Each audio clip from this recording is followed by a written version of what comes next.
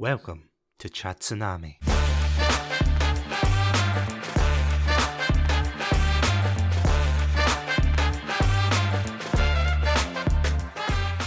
Hello everybody, and welcome to another episode of Chatsunami. My name's Satsunami, and joining me for a very special 10k episode is none other than the one and only person who started it all with me. It is Craigie C. Hello there. How are you doing tonight? I'm not bad. In case anyone's wondering, usually we record these episodes together in person, but last time I was over, Satsu said that I wasn't allowed to keep taking my shirt off, so I stayed at home this time. So instead I'm doing it in solidarity. Yes.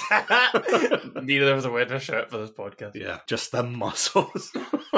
If Chatsunami doesn't pan out, we're going to do one of those really horrible off-brand podcasts. So it's like, do you want to be a medley band today?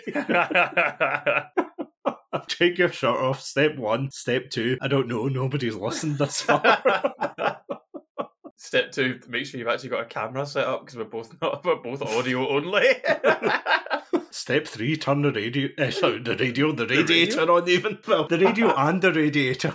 You're going to hide it from your neighbours. Or maybe that'll condition them to go, oh, the radio's on, they must have his shirt off. Anyway. Pavlov shit. What would you even call that? I don't know. But anyway, the podcast we're working on today is Chatsunami. But yeah, today we are going to be going back to, quite frankly, a nostalgic topic, because you and I both started at least the very first episode of Chatsunami live on Twitch, and we ended up talking about a very mutual interest of ours, that of course being Dungeons and Dragons, which, my god, can you believe it's been nearly 3 years as of this episode? Honestly, no. It's crazy to, Facebook and Google Photos and all that gives you memories of, 3 years ago, and it's like, oh, that was those times. That was 3 years ago, that was then. But no, it's been amazing to see the podcast and go from from being something on Twitch to what it is now. So no, it's felt like a long time but a short time at the same time. It really has, because I have to admit, one of the tactics that I use to promote the podcast is if there's any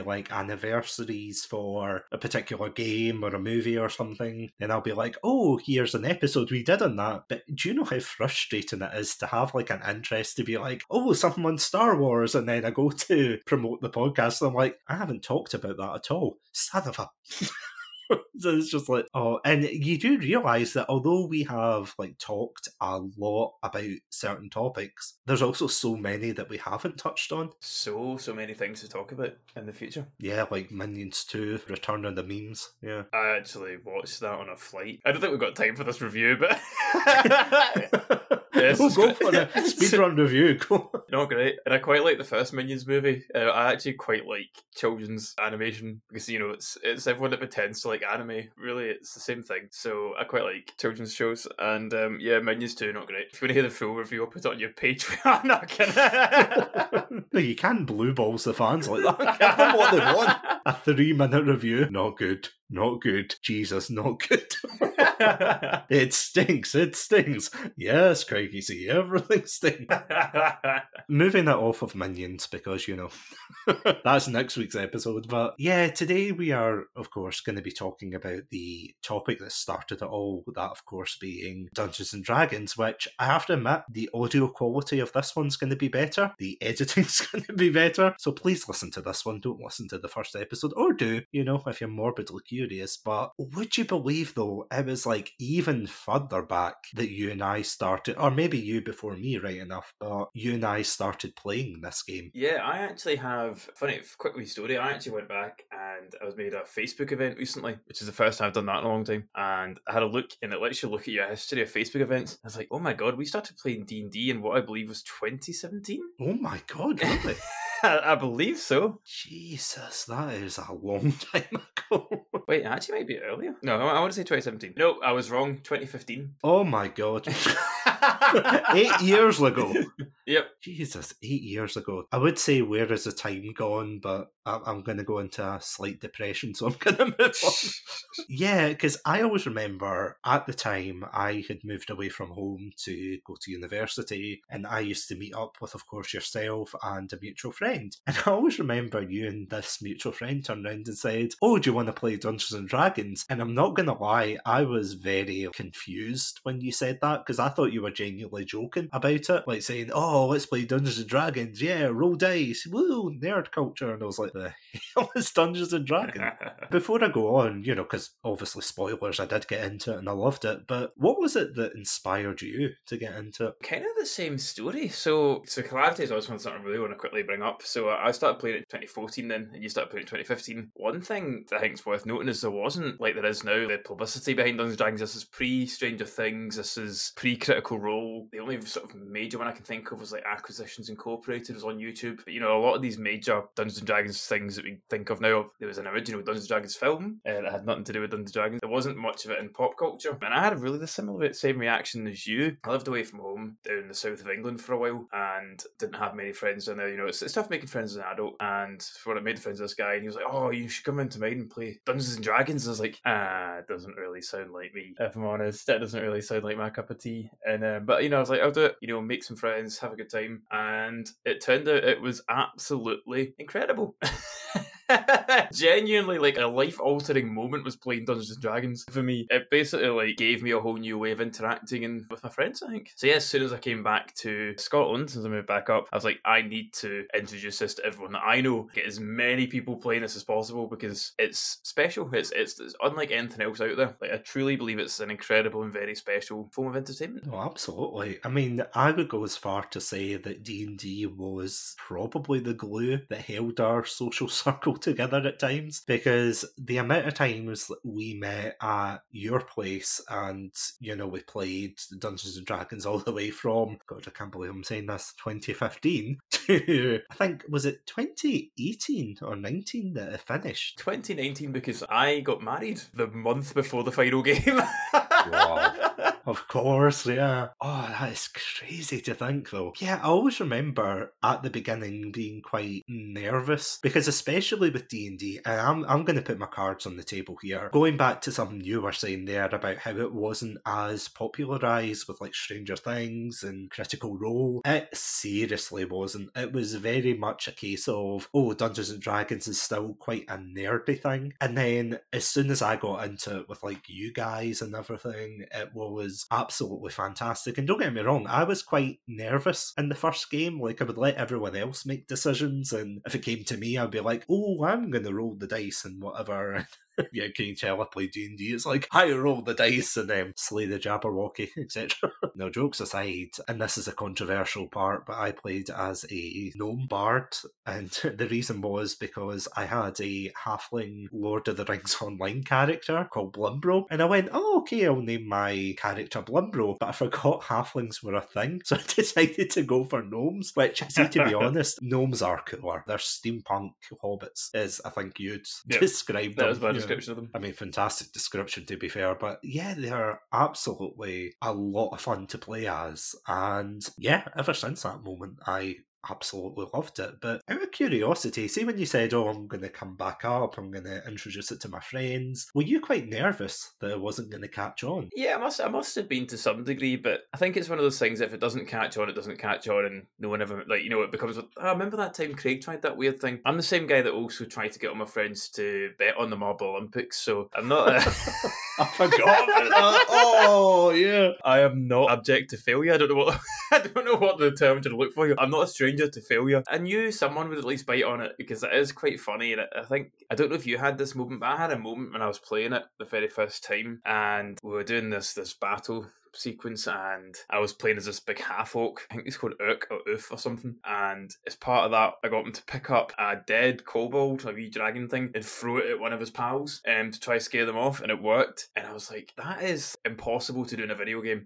That sequence of events can't be done, that changing the plan, changing the sequence. And I think that's what really caught my attention, was like, oh no, this game is actually reactive to what I do. And I knew you and a few other friends who are like into the sort of video games but also into that that problem solving element of it would kind of like that. And like I said, if it didn't work out, then that would have been life. But but no, that was kind of my thing. Is like I knew someone would bite because it's very unique, Dungeons and Dragons. Because it definitely shows you, especially if you're in a friend group who are playing it, and you get to see who kind of pairs off, if that makes sense, and starts doing their own thing. Because I have to admit, Adam and I, my co-host, of course, in Chatsunami, we ended up pairing off, and he played, I think, was it a ranger? Or a human ranger? Human ranger. Yeah, we ended up coming up with some really, crazy schemes, like interior decorating businesses. One of the other ones, my favourite one to this day, is Adam and I, for some reason, we had to, deliver some parcel to... we had to deliver a parcel to, I don't know, someone across the other side of the city, but we didn't realise ours was the decoy. So we were very much under the impression that,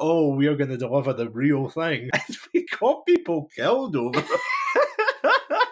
There were peasants driving the thing and we were jumping off and just seeing them explode. And we saw, the very level-headed, because is it safe to say that bar maybe one or two of them, the rest of the party was relatively level-headed? It was a definite mix, and I think my favourite was my wife. She would have this exasperated look on her face most of the time because she just wanted to play the damn game. She liked rolling the dice and casting the spells, and the mechanics part of the game. And you two would be prattling on about interior decorating and what would it be like to open a brewery and this and all this stuff, and she's just can we not just for once complete a mission? Going back to your point, though, that is the beauty of this game. The fact that you can play it however you want. You can either play it very straight to the rulebook, with the mechanics and everything, you win, you lose, or if you want the roleplay element, which I have to say the roleplay element is, oh my god, it's my favourite part of the game, because I was, of course, the bard of the group. I wasn't strong. For some reason, I would nether region punch people, but I wouldn't, I'd be more of a talker than a fighter. I would say lover, but considering what my character got up to, that was not on the table. In fact, I actually, in a slight tangent, but I always remember I was horrified to read the memes about bards. I went on and I was like, I wonder what people say about bards online, and it's all this, thing about bards are smutty and they sleep around and things. I was like, wait, what? They do what? And I'm here saying, I'm going to open up an interior decorating here, these walls have to go. Adam's in the background going, yeah, these have to go. Things like that. I'm like, where did I miss a step? And I ended up getting people taken to the Shadow Realm, to put it nicely. Yeah, it was absolutely crazy, but those were the memorable experiences, One of my favourite ones, I was the Dungeon Master, so the person that sort of writes the game. What I would do a lot of times, especially once you guys got more comfortable playing it, is I would just come up with a scenario and not write anymore. So I would literally have a note on my page that would say something like, I don't know, oak blocking the path, and I had no clue what would happen next, and you guys would spin on it. And my favourite one I ever did was guys were out travelling and came across a tavern in the middle of nowhere. I think you were being chased, that was it. Is this by the dragon? Yeah, you were being chased by a dragon. I want to talk about this because it's I know, but I'm going to get cancelled for this. My one note, I had a single note in my book, and it was, Elf wants an arm wrestle. That was the only thing in my entire note. But then Blimbro went up and I thought, so much funnier if the elf's a mage. So I was like, we'll do a magic contest. I think we did a mage hand arm wrestle. Yeah. So you won one, he won one, and then he put a bet on. He bet, I can't remember what he bet now, something I had to make up on the spot. And you bet that Adam's pet alligator, who was basically by this point the team mascot. He was an important part of the team. I didn't even tell him, by the way. And you lost. I know I didn't want to take the alligator at the party either because, like I said, he's the team mascot, but I didn't really know how else we were going to do this until you basically took the guy outside, locked him outside, and had him be eaten by a dragon. That all came from a single piece of, a single sentence I wrote down on a piece of paper about 10 minutes before the session. I don't know what's worse, that or the fact that I had to bury the body the next morning and take his flute. So, of course, the rest of the party's saying, Blimbro, where did you get that wonderful blood-soaked flute? And I'm like, I don't want to talk. I just want my fry up. I want to go. And of course, yeah, I mean, not me personally, because I feel as if there was a lot of chaotic elements in the party, but I feel as if I didn't help. That's what I'm saying. Especially with a particular NPC that you introduced to the party who was meant to be one of the guides and one of the friendlier characters. And I always remember in the first session, I thought it would be funny. So it was a fellow gnome called Etsy, and I thought it would be funny to be like, oh, Etsy's a dick, ha ha ha, Etsy's not cool, oh, screw you, Etsy, and things. And that snowballed, see, from that tiny sentence into this antagonistic relationship, so much so that I was having like Goku versus Vegeta fights against them. But the rest of the party, you know, they're fighting the big bads, they're like escalating the plot and everything, moving it along, and I'm fist fighting with another gnome. That was what struck me so much about Dungeons & Dragons, and I think being the Dungeon Master, being the other side of that, like that was what's so fascinating. So again, with the Etsy, I had this idea he would be the guide, and then he would open up the world, and he would sort of be that guiding character that just explains everything. And as soon as you guys took a disliking to him, I was like, okay, he's Team Rocket. That's what we'll do with him.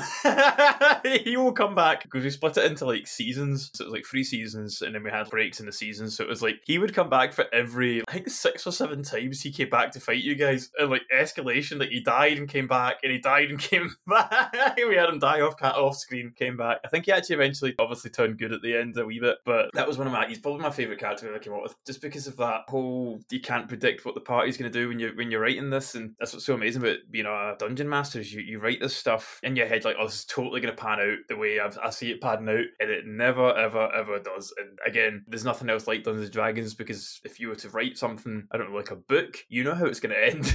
I don't know how, if I write something, I usually know how it ends. I mean, that is true. There's a lot of improv that goes on with Dungeons and Dragons, and don't get me wrong, you can technically play it by the book, because I have to say, I ran like a very short-lived session as a DM with you guys, and it's amazing how when I did it, I made the choice of, oh, I'm going to make up my own world, make up my own story, you know, use the rules though from the book. But I was actually surprised when I opened up the book and I'm like, wait, there's a story in here? There's guidelines? And you know, you look up other people's campaigns, it's like, oh, I don't know, Balrog's like Lord of the Rings, but like, oh, the Balrog of up the road, he's coming to get you. And I'm like, there's a Balrog from up the road? What the hell? Oh, it was quite shocking. But again, going back to what you were saying, that is just the beauty of this game, that you're able to, just improvise and create your own story, and by extension, create your own memories. Because again, I don't want to get too sappy or anything, but I do feel as if it did bring us a wee bit closer together as friends overall. You know, you, me, everybody else in the group. Oh, 100%. I mean, so much so that I believe at my wedding, we had a table named after the first island that you guys started on. We had like Lego figures on it from D&D and stuff like that. It's had a huge influence in my life as well, I think. Yeah, the friendship side, but also I think personality and confidence-wise. I think even, for example, this podcast, I didn't used to be anyway. I didn't used to be a very good talker. I used to go to like speech therapy and stuff like that. This was years and years back now. And Dungeons & Dragons, part of that was getting to improv. You mentioned improv, but getting that quick wit, being able to talk. I still can't do accents. But I think that side of it, the life skills that Dungeons & Dragons gives you, I think is like something that doesn't get spoken about very often, but it's also an incredible part of it. Oh no, I totally agree with you, because you'll be able to attest to this as well, when you might not be able to hear it now, but maybe at the beginning of the podcast you might have heard it, but I'm not a confident person in real life, to be honest. I absolutely struggled with, unless it's someone I knew really well, I struggled with talking to people, opening up and things, and especially with something like D&D, even though I knew everybody, I was quite nervous. I thought, oh, what if I say something and, oh, it's stupid, or, people are going to laugh at it. But the more and more you actually get into it, the more you do get, as you said, confidence, and you do start interacting with people, you start working together. It's great for team building and things. And I know that sounds weird and very, hokey to be like, oh, it changed my life, but genuinely, it did help quite a bit to be able to contribute to, even if it's like a fake save the world storyline, but, it helps you work towards like a a kind of common goal and everything. And it does let you establish those memories, which I have to say, and I don't know if you've ever had any personal bad D&D experiences, but I was absolutely shocked. See, after we started playing and I was looking up online going, oh, I can't wait to see what everyone else's campaigns are like. And yeah, there's a lot of horror stories, which I was not expecting, to be honest. Yeah, I think it's like any hobby, isn't it? I think a lot of it comes down to the dungeon master and their personality. Not to blow my own trumpet, but the way we played was very much freeform, and I knew we'd kind of like that because none of us are like sticklers for like war games or like, you know, super into rules and stuff. Maybe you are actually, I know you like Warhammer, but you know what I mean? Like, we're not. Thanks for outing me. I was keeping my mouth shut. But you know what I mean? We're not all sitting there with like rulers and stuff. And there's people that love that stuff. There's people that love like war simulators and whatever. More power to them. But I think with Dungeons and Dragons, when you get like a dungeon master, they can choose how the game operates. And so, like I said, I kind of based mine very much on what I think you guys would like, which was a fairly serious world that you guys got to cut loose in. The rules were pretty, I'll make them up as I go along. They're kind of based on fact, but you know, I just avoided some things like inventory management. People do things like you have to roll to collect arrows when you fire arrows for ammunition, stuff like that. There's like crazy rules that you can go into like so deep, and a lot of people do that. I think, yeah, there's definitely different ways a Dungeon Master can play a game, and I think that makes a big effect. And then obviously, again, the players have a big impact on what a game's like, and we were quite fortunate, I think, in that we all knew each other really well, and if there was something going on at the table we didn't like, we would just talk about it, you know, or something, you know, it's not like, and we had players come and go over the years, and you know, it's not like we were stuck with each other. And I think when you read a lot of the horror stories online, a lot of time it tends to be, I attended a Comic-Con, or I attended a Games Workshop, or I attended whatever, and I'm forced to play with 4 other players I don't know. And I think that's typically when the games don't go to, or the kind of stuff you read online, that's when they kind of don't go to plan. I mean, I would 100% agree with that. I had an experience which I won't go into too much detail because and again, not to blow my trumpet for the podcast, but I've got like a Chatsu Shorts episode on this particular topic. But long story short, I'd got invited to one of these comic shop places, and they had said, oh, it's a starter night. And yeah, that was exactly the same thing. I was put with these complete strangers in the middle of a campaign and everything, and it wasn't a great experience, to be fair. I probably didn't go into it with the right mentality, but at the same time, you know, it's kind of battling against these strangers who clearly didn't want anything to do with us, and we were kind of forced there. It's like, you know, you see on programs and it's the kid who is an outcast, and they're like, oh, go into this group, you know, you'll make friends. And then this group turns around and they're like, no, we don't want you in our group. If you ever show your face here again, we will throw you to the curb. And it's like, oh my god, okay. So yeah, that wasn't great, but I totally agree, because there wasn't so much a personal relationship there. The people around the table, I wasn't friends with them. My friend who was with me, he wasn't friends with them. So we had a very negative experience, and I said that to you, and not to praise you just because you're on, but the fact is that if it wasn't for that core experience with you, then I don't know how much I would have enjoyed Dungeons and Dragons going forward. And I feel as if that's a thing that not a lot of people talk about. They say, oh, I want to be like Critical Role, I want to be like all of these, insert any popular D&D show in here, oh, I want to be like this, but they kind of fail to realise that, again, that sounds terrible, oh, you need friends, but you know what I mean, it's like, you need, like, I mean, you can build that personal connection as you go along, but do you know what I mean? It's like, you can't just jump in with random strangers in the middle of it and expect it to go well. Yeah, and I think one of the things you hear a lot about is the concept of a session zero. Effectively, I think that's kind of what we did, and I think it's what most teams tend to do, and it's like you have a session where you build up your character sheets and you play a wee game, and then the DM will go, oh, by the way, if there's anything you don't want, let me know. And then we did like a session zero sheet, but we actually did that like halfway through the game, so I hadn't discovered it by that point, but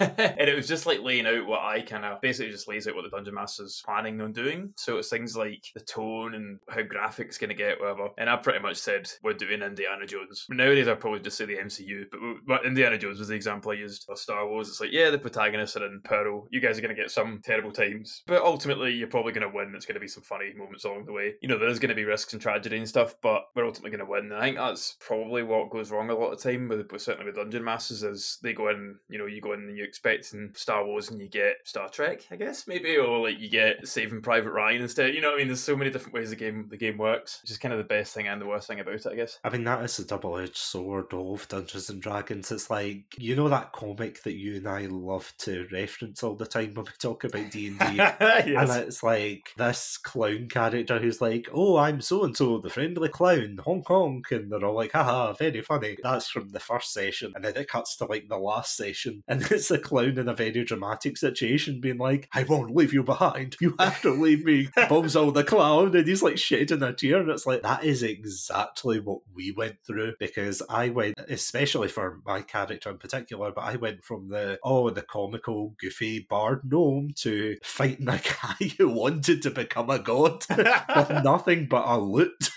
And I was like, oh my god. And, all the other characters obviously developed alongside us. But yeah, it's just an absolutely... And again, I know I sound like a broken record, but it is a fantastic experience. Just so long as... I think at the beginning, would you agree with this, that you should maybe temper your expectations to begin with? Oh, 100%. As I was saying, I don't do accents. I still can't do accents. But I think, see the amount of people that are on like Reddit or whatever, like, my DM, they're alright, but they're not as good as I was expecting. No, my players aren't. It's like, it's because you're watching Critical Role or you're watching what other people play and you get this really high expectation. What was really good about you guys is you had no expectation. You know how when you drive with someone who can't drive, as in you're the driver and they're the passenger, and you do something, or you come out the roundabout a bit funny or whatever, and you go, oh man, that was a bit tight, and they go, alright, never noticed it. You know what I mean? Like that. If someone's a driver, they go, oh yeah. I think that plays a big part in Dungeons and Dragons, is like people expectations. So if you guys had absolutely no clue what was happening, if I'd gone in and played the worst game of all time, you guys would not have known any better.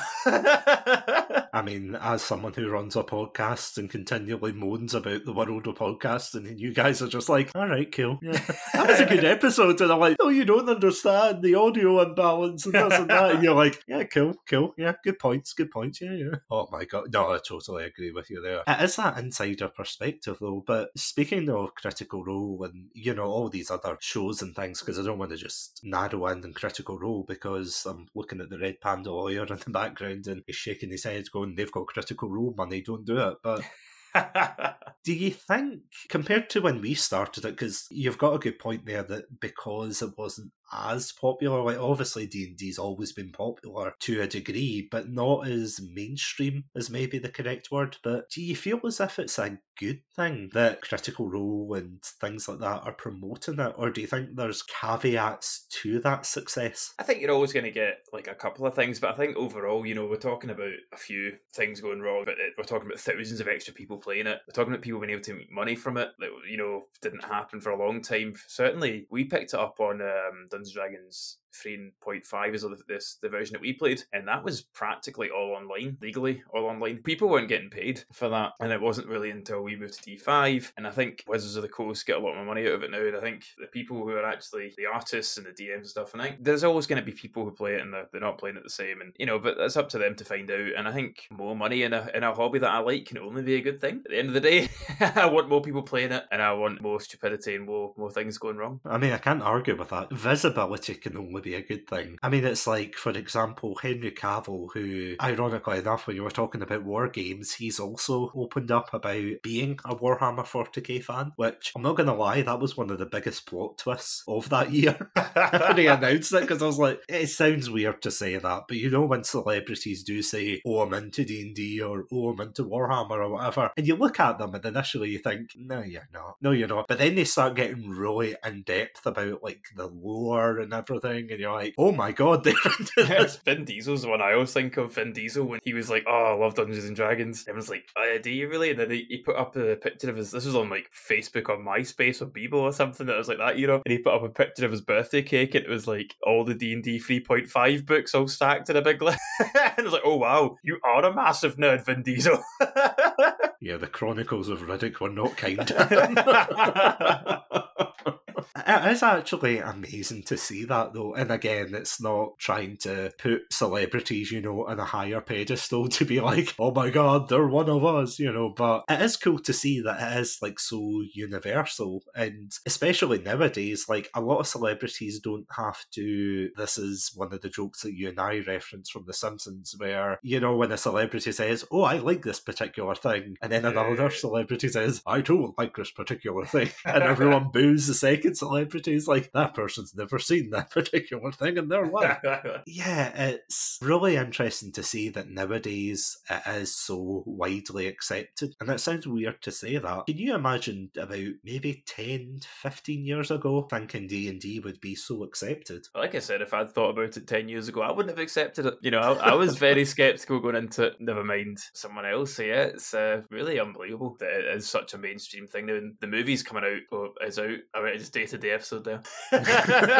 There's a movie, Honor Among Thieves. To see that's kind of crazy, because that's like, it has to be pretty mainstream now for Hollywood to invest, into a brand. And 10 years ago, I wouldn't have dreamed D&D would have been a thing, because, like I said, I wouldn't have been in that camp. I would have been like, Dungeons and Dragons, what's that all about? A load of crap. Because, I mean, it's something that you referenced earlier when you said that there is a D&D film, but you and I have watched it. It's not good. I don't actually know what to add to that. It's just, it's not the best film. It's alright, but yeah, again, it's alright, and who knows, maybe this new film will be alright as well, or it'll be great or whatever. But that's actually one of the points I wanted to raise, actually, because you do hear a lot of people, and this maybe might be the folly of the film, by, not because of the way it's made or anything, but it's something you brought up years ago, and it's like when you hear someone else tell you about their campaign, but you've got no emotional investment in that campaign because you're not the one playing it. So you're kind of like, oh, okay. Yeah, it's quite a funny thing, but I guess nowadays it's like, I think they're just it's gonna be basically like a Marvel movie, isn't it? And they're just sticking it in the D&D world. Like you were talking about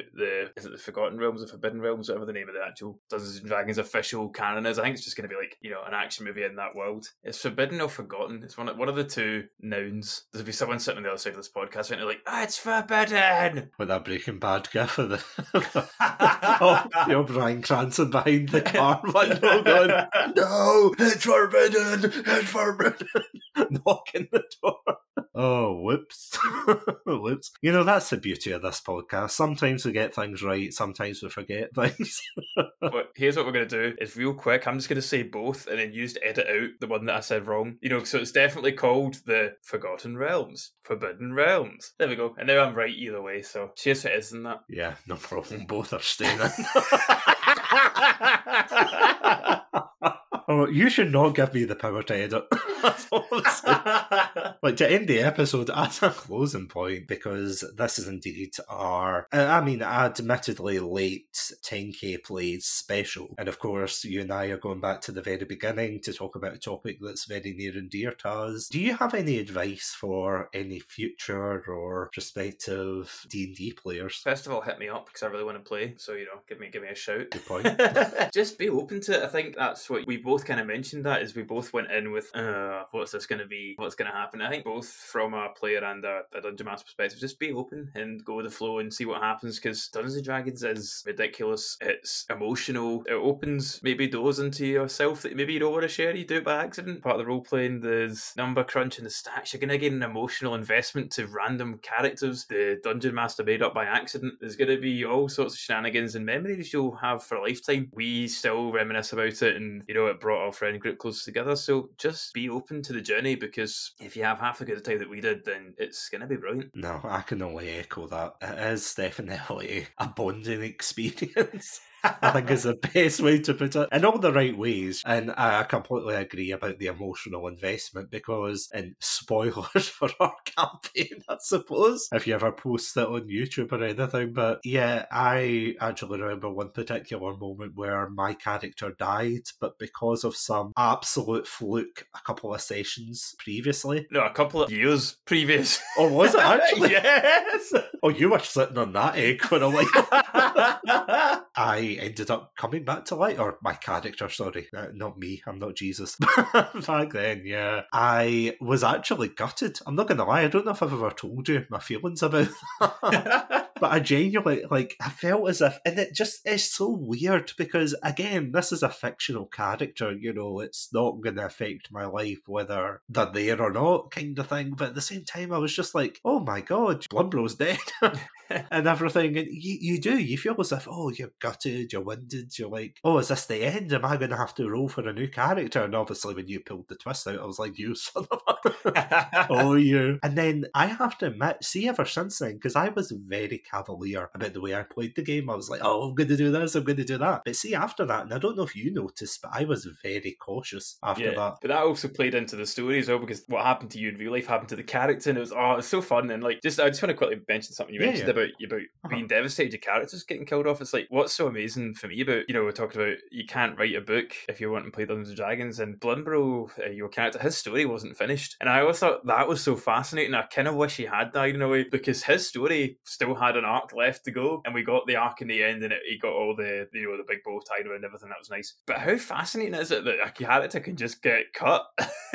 See you later. I also thought that was really cool. Some of the players that we had players that changed character, we had players that left, like their characters just never got the arc, and I thought it was really funny. It was an emotionally charged experience, I think's the correct term. It was absolutely, you're completely right. It's just so volatile, because I actually do remember that session where we were all rolling the dice, or sorry, I was rolling the dice to save my life, and I was like, no, and everyone's like, oh, this is going to be the one, this is going to be like the big, comeback, and then I just died. I threw the dice, and I was like, oh, and honest to goodness, again, going back to my Chats to Shorts episodes, but I actually do have an episode on Blimbro the Bard, so if you want to check that out, please do. It tells you the whole, summarised the bridge story of him from his beginning to his humble end, as it were. Don't get me wrong, I did love the fact it was a kind of Lord of the Rings-esque end, that we all ended up happy together, we all reunited at the end for another drink and everything. And it's just, there was a nice finality to it, but the thing about it is, it's like, Blimbro's,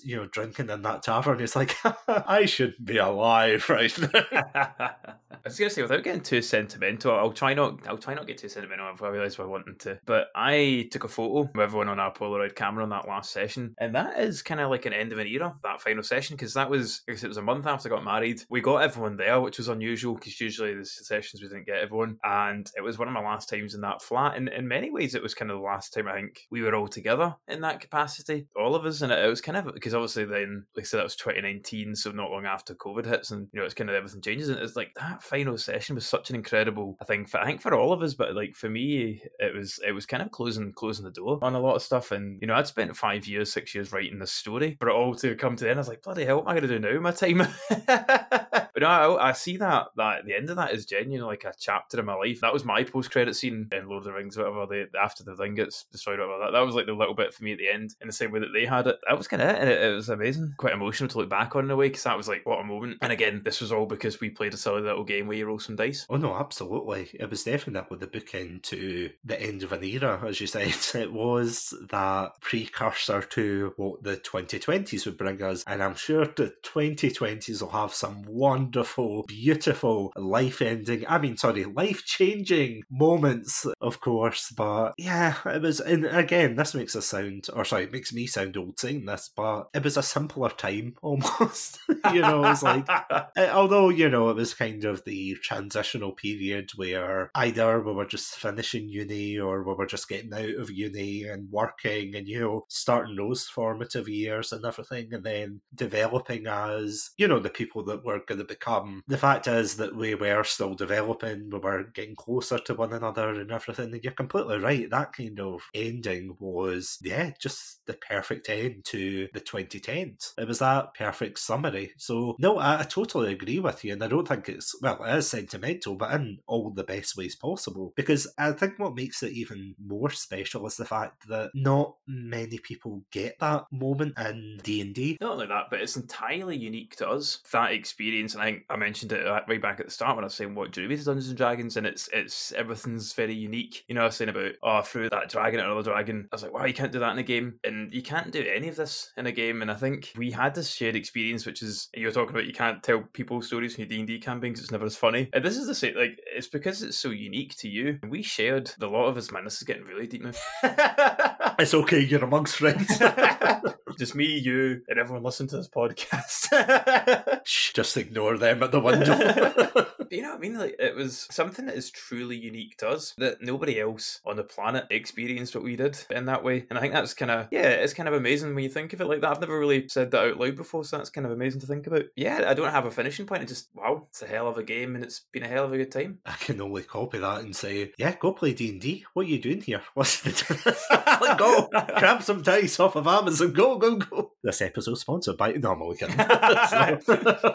And if you want sentimental moments, no, I completely agree. It is, again, it's one of those shared experiences that you just... I know I'm kind of treading over what you were saying, but it is definitely that case of you start off thinking, oh, it's going to be a silly game about dice and monsters and creatures of the deep and everything. Oh, it's going to be this, and we're going to have wacky adventures, and not get invested in it. You know, because, I mean, we played games like, for example, I'm looking at the box in the background, but like Exploding Kittens, or, you know, like card games, Yu-Gi-Oh!, things like that. We've played all these like board games, and we've never got, you know, emotionally attached, except for Risk. But that's another therapy session for another day. But, you know, you never really get emotionally invested. But the fact that you go in thinking, it's just another game, we're just going to pass the time, we're going to have fun, and by the end of it, you do. Because I actually remember, and this is my final point, I swear, but I always remember you actually bringing out the, like, you had 4 alternative endings, is that right? Yep, I wrote them all. I pre-wrote 4 endings for the game. And we got the good ending. The other endings were like horrific. Yes, the big bad takes over, he destroys everything you love. I'm like, oh man. What, even my bar? Especially the bar.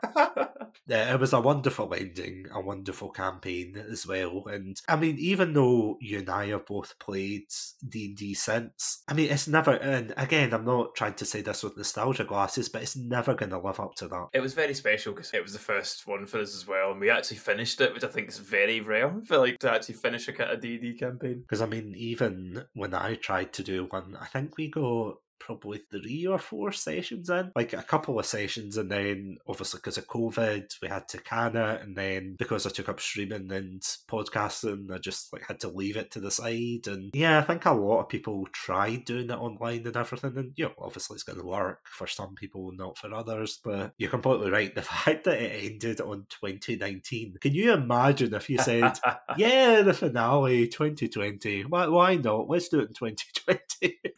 Yeah, that would have it would have been the same. But the fact that not only did we have that amazing experience, but the fact that that was the very first topic that you and I talked about for this podcast in particular, you know, it really says a lot. Yeah, definitely. As we finish up, thank you, Craig, for not only introducing me to D&D and the wider audience listening at home, of course, but yeah, for kicking off Chatsunami and allowing us to share our experiences. Thank you back. Thank you for letting me start Chatsunami with you. All those taking that risk all that time ago, and thanks for taking the risk to come play Dungeons & Dragons with me, because the butterfly effect of falling dominoes, me being on this podcast and you playing D&D are probably intricately linked. Who knows? But no, thank you. It's been a pleasure. Thank you, Craig, and thank you everyone so much for listening to this episode. As always, if you want to listen to more of our episodes, you can listen to us on all good podcast apps. You can also check us out on podpage.com/Chatsunami. And once again, a huge shout out to our patrons, Robotic Battle Toaster and Sonia. Thank you so much. If you want to check out our exclusive content on Patreon, you can check it out at patreon.com/Chatsunami. But until then, thank you all so much for listening to this episode. As always,